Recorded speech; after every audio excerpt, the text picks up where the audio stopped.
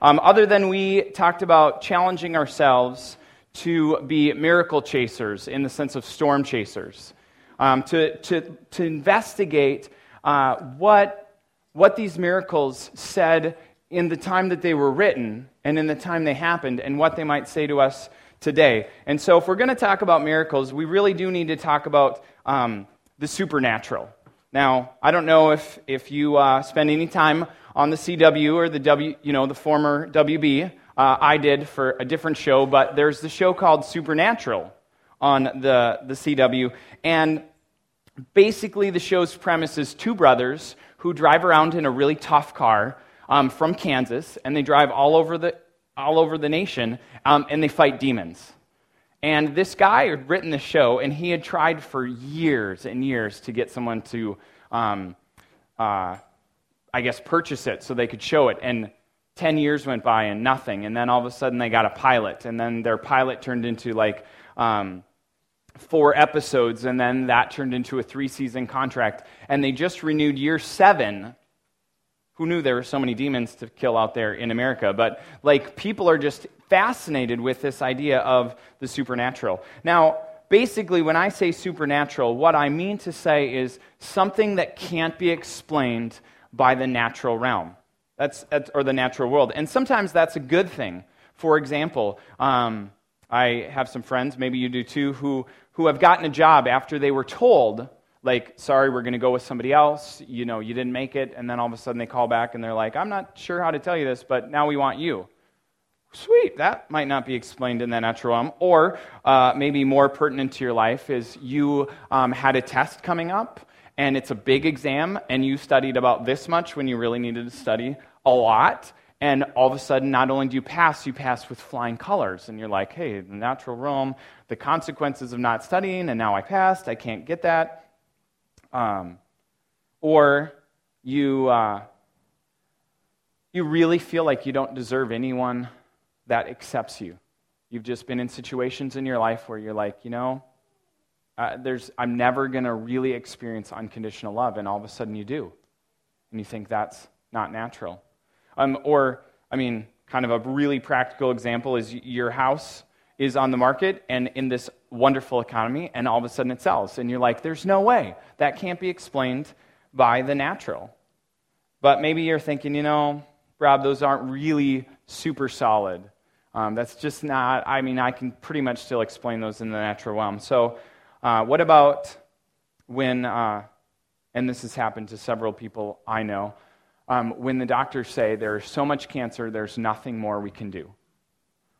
Basically, this person just needs to be comfortable, and nature is going to take its course. And then hundreds of people start to pray.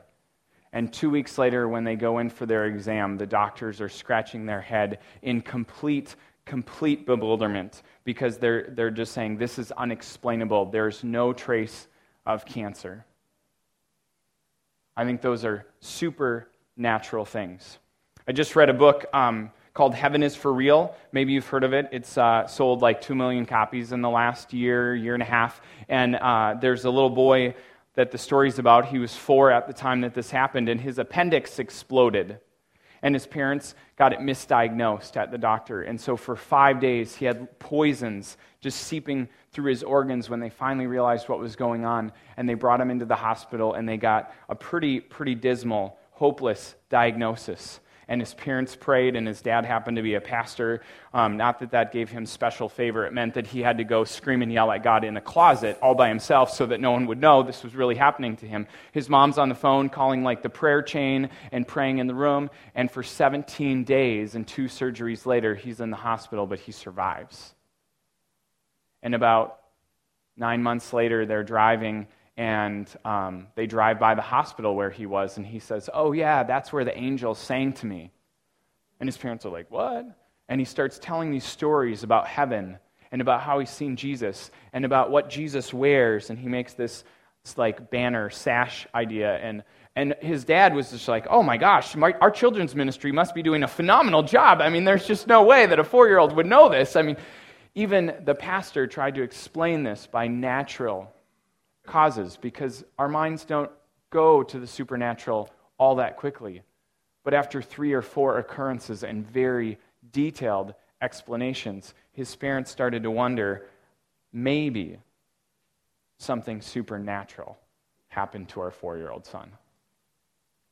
The Bible affirms the reality of the supernatural. In Ephesians 6, it says that our struggle is not against flesh and blood, but against the rulers and against the authorities and against the powers of this dark world and against the spiritual forces of evil in the heavenly realms. As we looked at last week, miracles are not just about this satisfying the physical need, but to point to a greater spiritual truth. And so last week we looked at this idea of the water into wine, and that wasn't just about like the faux pas of running out of food, but it was more explicitly about the expectation of who Jesus would be and who the Messiah is. And that this preview of the kingdom of God is about joy and about feasting and about celebration. And so it just completely got kind of misdiagnosed when the religious people would talk about what the kingdom of God was like, and they'd start cutting and dissecting who is in and who is out and how good you had to be in the kingdom of God, where Jesus kind of comes in and says, those people who seem like they're on the outside, they're going to be on the inside. And the people who might think they're on the inside, they might be on the outside. But the kingdom of God is about this joy and about this feasting and about celebration. And you might be asking yourself, well, how do we know that Jesus is connected to that stuff? How do we know that I'm super interested in spirituality? Or maybe you have friends that are like, oh, I'm super interested in spiritual things, but Jesus, I just don't know about him. So what makes Jesus unique? And especially if your life is not filled right now with feasting and joy and celebration, what the kingdom of God is supposed to be like. If your life just isn't there, because like I mentioned last week, these things that might be possible just don't seem possible because I don't have a job and I can't sell my house and I can't buy a house and I can't get out of debt and I can't find unconditional love, I can't get healthy. And those things are not filled with joy. They're not filled with celebration. Or maybe for you it really gets a little bit darker than that.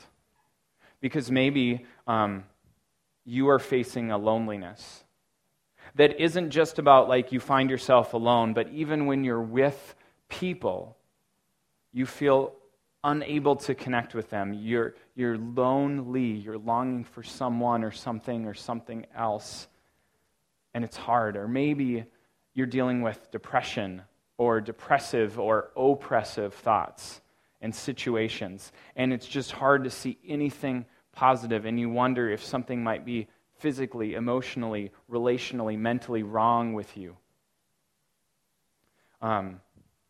Maybe you're facing an addiction, and it really doesn't matter which kind it is. It's just that when someone brings it up to you that's close to you in your life, you think, oh, that's really not a problem.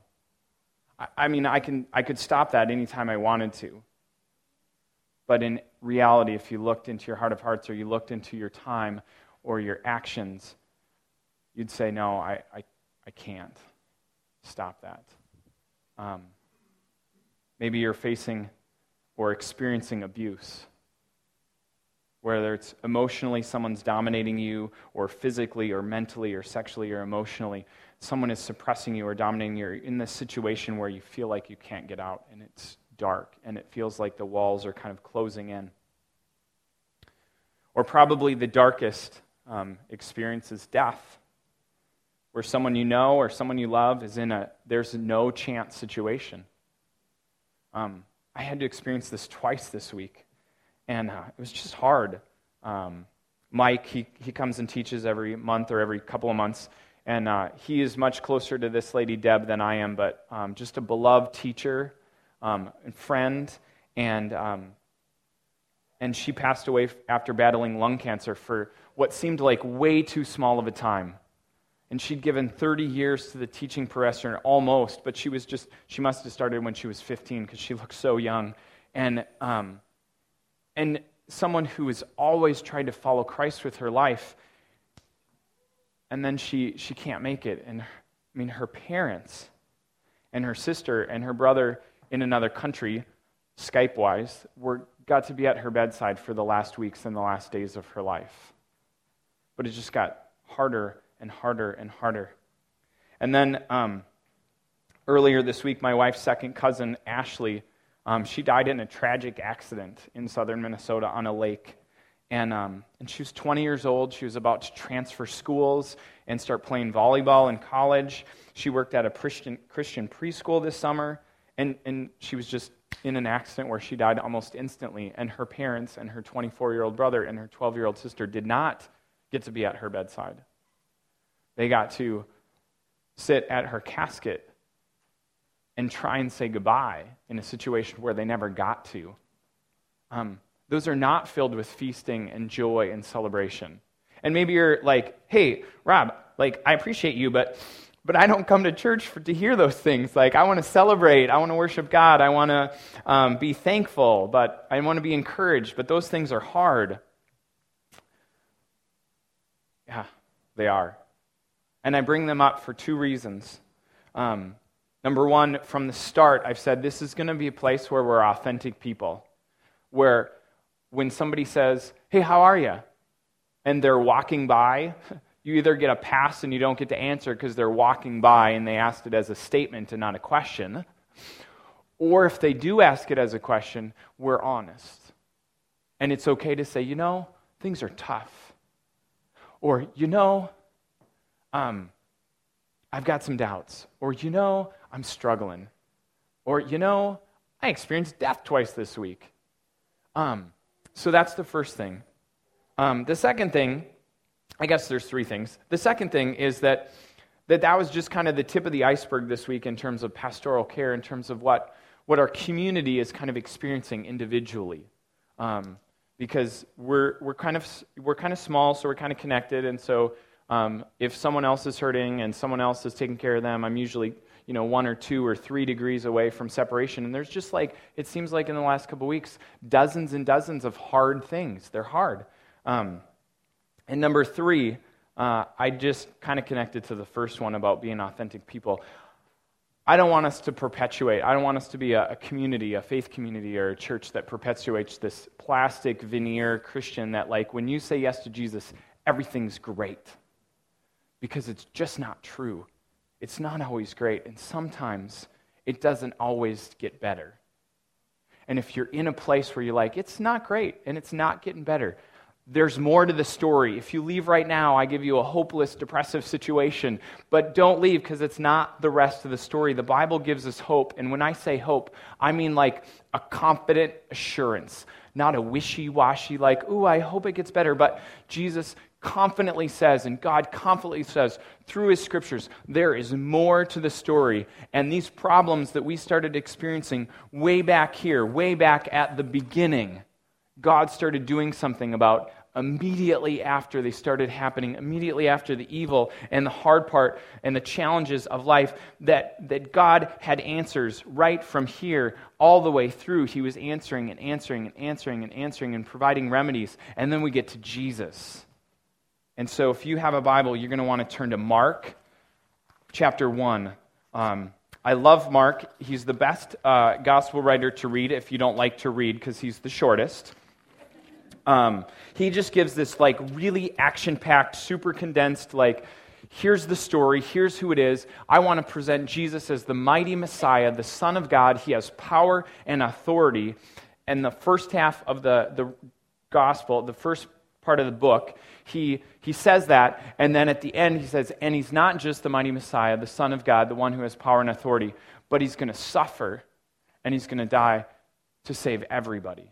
And so he kind of does this two-piece thing. So he starts out in Mark 1:1. He says, the beginning of the good news about Jesus, the Messiah, the Son of God, as is written in the prophet Isaiah. So this writer's talking about who Jesus is, that he's the Messiah, and there's a lot of Jewish or Israelite heritage with that word, and then the Son of God is kind of another title, and then he connects it back to the Old Testament, back to this part of the book of what the prophets have written about what's supposed to happen. And then he talks about John the Baptist, who's been the first prophet to speak for God in 400 years, so it's kind of a big deal. And then he goes right into this thing that Jesus was baptized by this first prophet in 400 years, and then he goes out and he's tempted by Satan. And now Satan has been kind of a word that's been back here. Sometimes it's written as a small s, meaning like just someone who accuses, or the accuser. And then all of a sudden we see Satan as the accuser.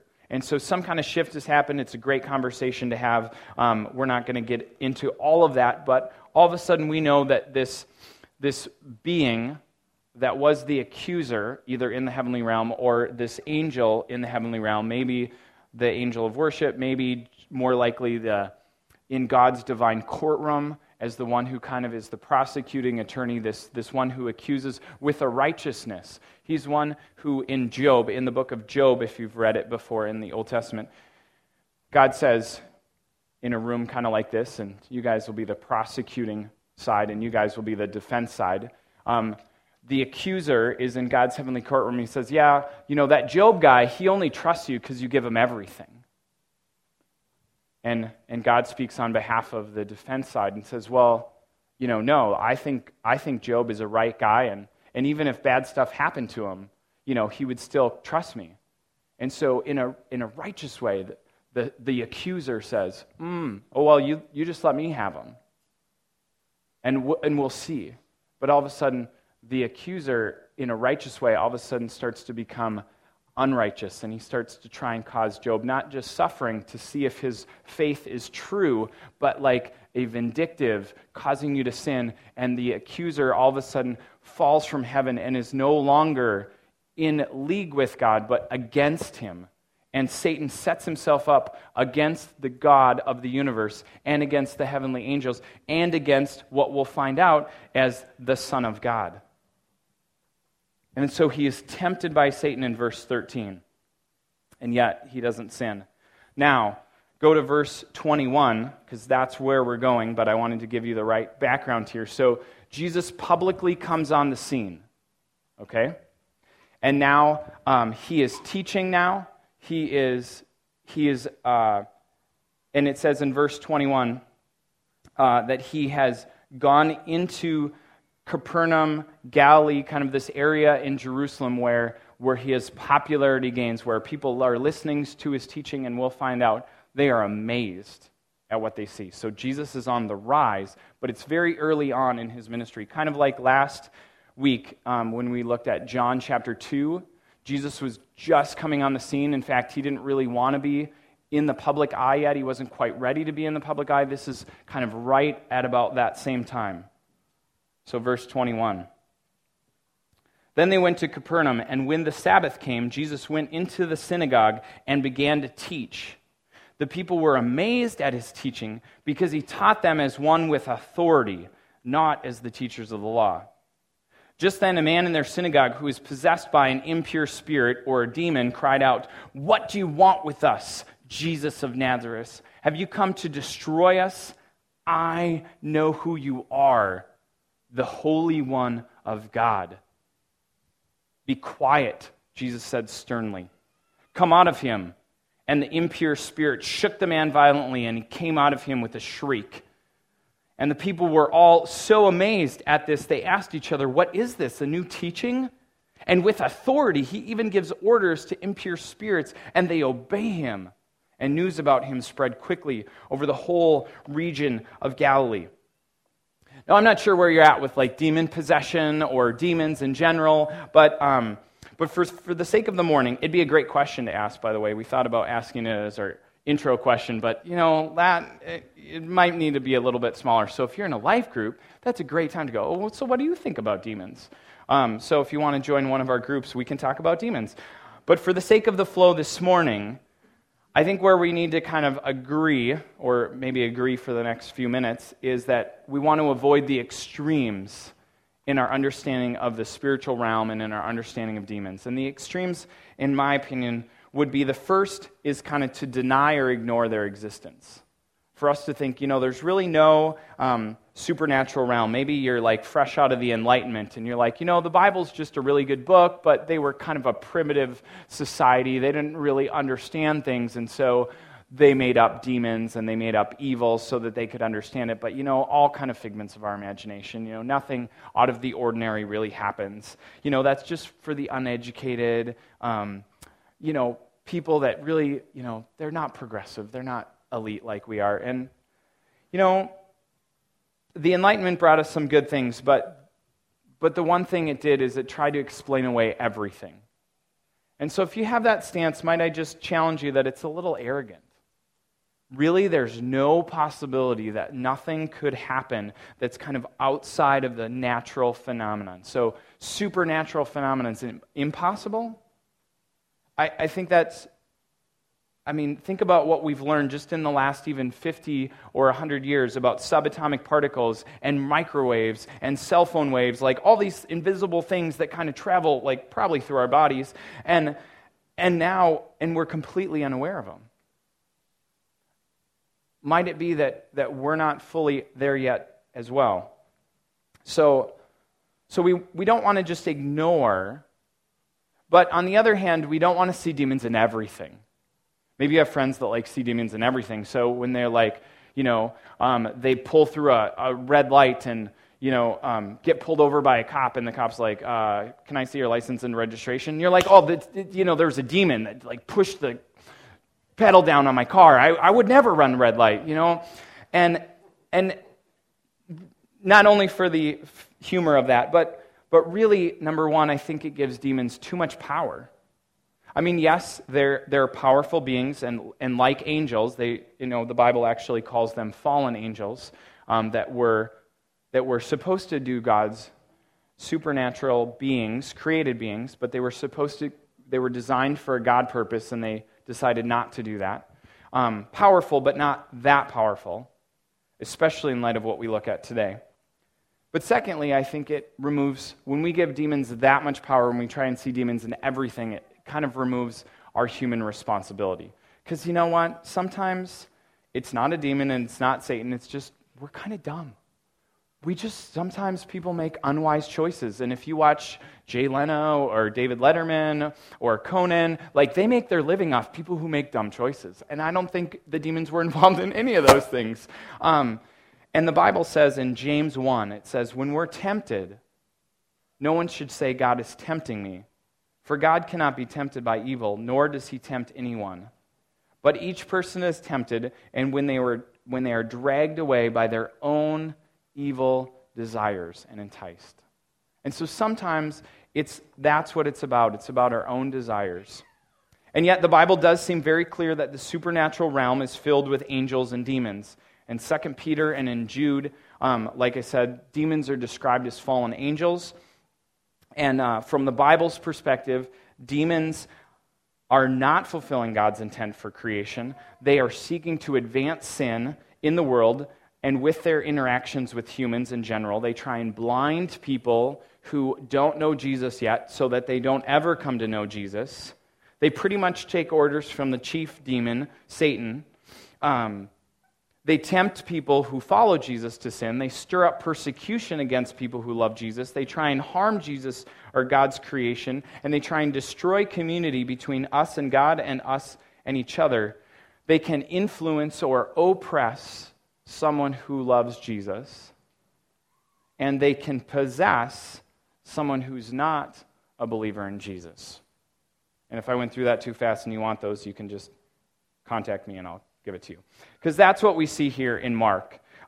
We see a demon-possessed man in the synagogue who says, now wait a second, let's stop there. You should catch some irony in that. There's a demon-possessed man in the synagogue. Now, a synagogue is way cooler than a church. A synagogue is the center of rightness and purity and holiness. It's the place where people go to experience God and to understand more of who God is. And so the fact that there's people there, that there's a person there that's possessed by a demon would say that the synagogue isn't maybe the place where we can always find out who God is. So then we see that Jesus is different from the other teachers of the day. It says that they were amazed with his teaching. He was one that had authority, not as teachers of the law. So these teachers of the law would get up in the synagogue and they would talk about, they would read from the they only had the Old Testament, so they would read from their Bible, and then they would talk about all the right thinkers of the day and what their interpretation was. So this person says this, and this person says this, and this person says this, and they would kind of go on for hours, kind of like I'm doing right now. And Jesus comes in, and he just says, here's the word, and here's what it means. And he did it with his own authority that people were just shocked. I mean, number one, it was a lot shorter. Number two, it made sense. Number three, they're like, whoa, like that actually is relevant to my life. That actually helps me understand who God is. And so they were amazed. And then don't miss, like in the midst of that, don't miss what the demon-possessed man says, because, the teachers of the religious law should have brought truth to the situation, but it's actually the man who's possessed by a demon that brings truth. He says, "What do you want with us?" Which is exactly, ironically, the same as last week, of this Greek phrase of what is it to you and to me? Why are you bothering us? What does your will have to do with this that my will has to do with this? It's a nicer way of saying, this is not your business. Why are you involved here? Or how am I involved? Just like the interaction between Jesus and his mother last week of, hey, I think that's your business. I don't think I'm involved in that. Well, the demon is trying to say the same thing, like, I don't think this is your business. I don't think you should be involved in this. Have you come to destroy us? Which is the writer's nice little rhetorical way of saying, yes, that's exactly why I've come. I mean, Jesus didn't enter earth just to show us kind of a good picture of who God is like, or what he's like, or I didn't just come to perform miracles, or I didn't just come to heal people, or I didn't just come to be a great teacher.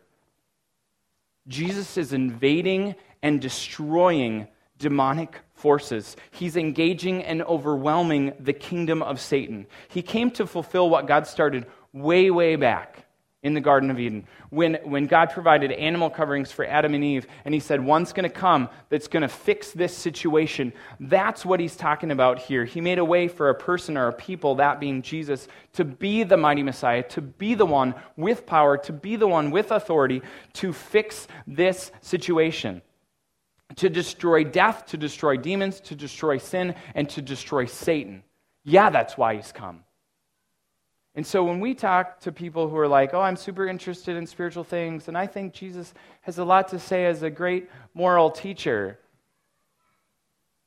I just kind of want to go, then you haven't read it. Because if you look, this is what Jesus is about. It's kind of like I was a lifeguard, okay? And so when you're a lifeguard, you watch the water and then you save people, okay? So imagine a giant river. And people who've said yes to Jesus, Christians, they're now lifeguards. And people are like falling in the river, and we see them like drowning in the river. And so as someone who loves Jesus, we see that Jesus came to seek and to save people that are drowning. And so we jump in and we save people. And we're kind of making progress, but it seems like more people are coming down the river like, dying. And all of a sudden, as we're like, back and forth, getting kind of tired, going back and forth. You still picturing with? You still with me? Back and forth in the river. That's kind of fun to do. All of a sudden, if you remember, I know I'm going to date myself with this one, but if you remember Baywatch and the very first season when David Hasselhoff came running out with perfectly makeup sculpted body, all of a sudden there's this figure that's coming down the riverbank.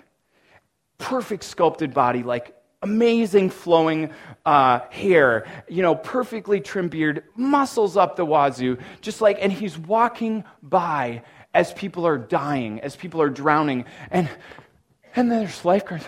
You gonna help? And he goes, no. And you're like, dude, I think that's Jesus. And he says, no. Well, why not?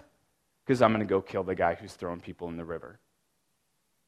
That's Satan. And that's what Jesus is up against. He doesn't just want to deal with little sin in our life. He wants to destroy the one who started this, destroy the evil that makes it happen. And so when the demon says, "Have you come to destroy us?" You got it. You have no idea. I will let you do everything you can to me. I will let evil reach its climax. And you even think that death is the end. Well, I'll take care of that too. He doesn't arrogantly say it. He just confidently, with power and authority and humbly says it. Yeah, I'm enough. I am the Holy One of God. And it says the people were amazed at his teaching in verse 27. And they asked each other, "What is this? A new teaching? And with authority he even commands impure spirits to come out of him." And they obey, and news about him spread quickly. Now Mark has a purpose here. He's a good writer, so it's the episode has kind of accomplished its task, and he's ready to move on. But as I was reading it, I'm like, I find it interesting to notice that people were amazed, verse 27. They were all amazed. But do you read in there where it says, "And they trusted Jesus"? And they believed that he was the mighty Messiah, the one with power and authority. I don't get that. It's not there. He moves on to something else. Again, it's fulfilled his purpose, but I just have to wonder, and I just have to ask, maybe it's possible that these people were just amazed, but they didn't put their trust in Jesus. So, probably your favorite part of my talks is this part when I say, okay, what's the point? Well, number one, I think it's this. I think the supernatural world still exists today. And it's important enough that Jesus engages with it right from the beginning of his ministry. It's not just about good teaching. It's not just about the religious leaders. It's not just about the Roman oppression of his people. No, he immediately starts engaging the spiritual forces of evil. Secondly, it's important to note that we still experience heartache. We still experience trouble. We still experience evil in the world, even though Jesus defeated Satan on the cross. He's a defeated enemy, but he still seeks to accuse and deceive and distort God's goodness. After Jesus was dead and rose from the grave, this guy, Peter, he wrote and he said, Satan's like a roaring lion and he seeks someone to devour. Now, so when I do this, when I talk about this in junior hires or at camps and stuff, I'll be like, jaws and claws, like roaring lion, prowling tiger, trying to seek and destroy. But we got to remember that he's defeated. He's like a toothless lion and a declawed cat. He might still want to prowl, he might still want to jump, he might still want to throw anything he can at us, but he's defeated. Jesus has conquered. And the Bible says in Romans 8:38 that nothing can separate us from the love of God. It says, "I'm convinced neither death nor life." And if you've been experiencing things that are like death to you, you need to hear this. Neither death nor life, that can't separate us. Just I got that covered too. Nor present nor future, nor powers, nor height, nor depth, nor angels, nor demons. Again, I'm not sure where you're at with the whole demon thing. But if you believe in angels, I think you have to believe in demons. But he says even that can't separate us. Nothing can. And unfortunately, God doesn't give us the question in the Bible of why God allows evil and why after Jesus has died and rose from the dead does evil still happen.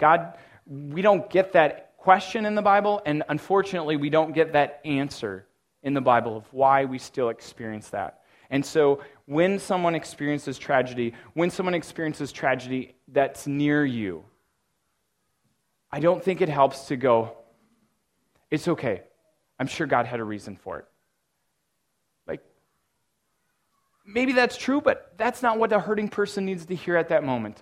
But instead, what we do get is that that God will bring justice in the end, that he will finally and ultimately destroy evil. That's what we get from the Scripture. And we can rest assured that nothing can separate us. So what's the point lastly? I think it's those last verses.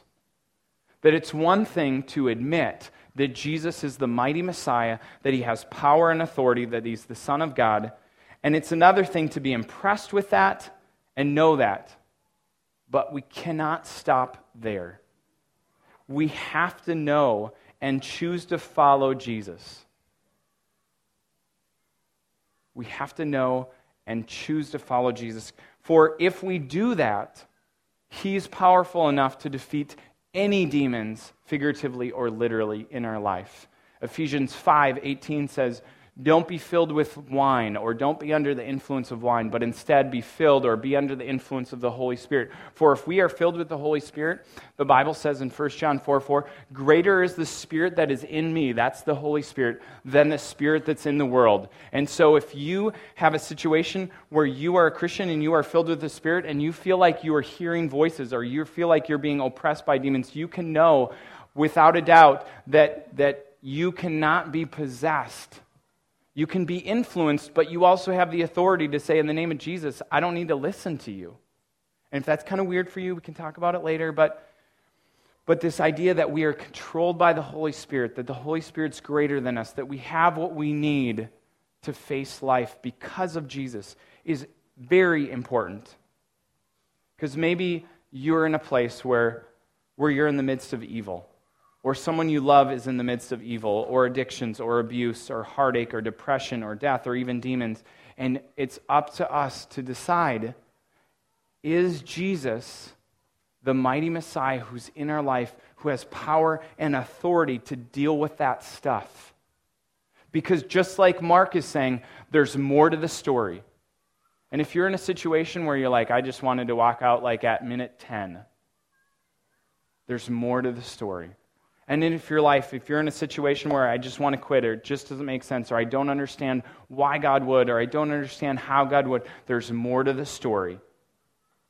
Don't let this, whatever this is, be the final chapter in your life, because God is still at work, and Jesus is still today the mighty Messiah who has power and authority in your life.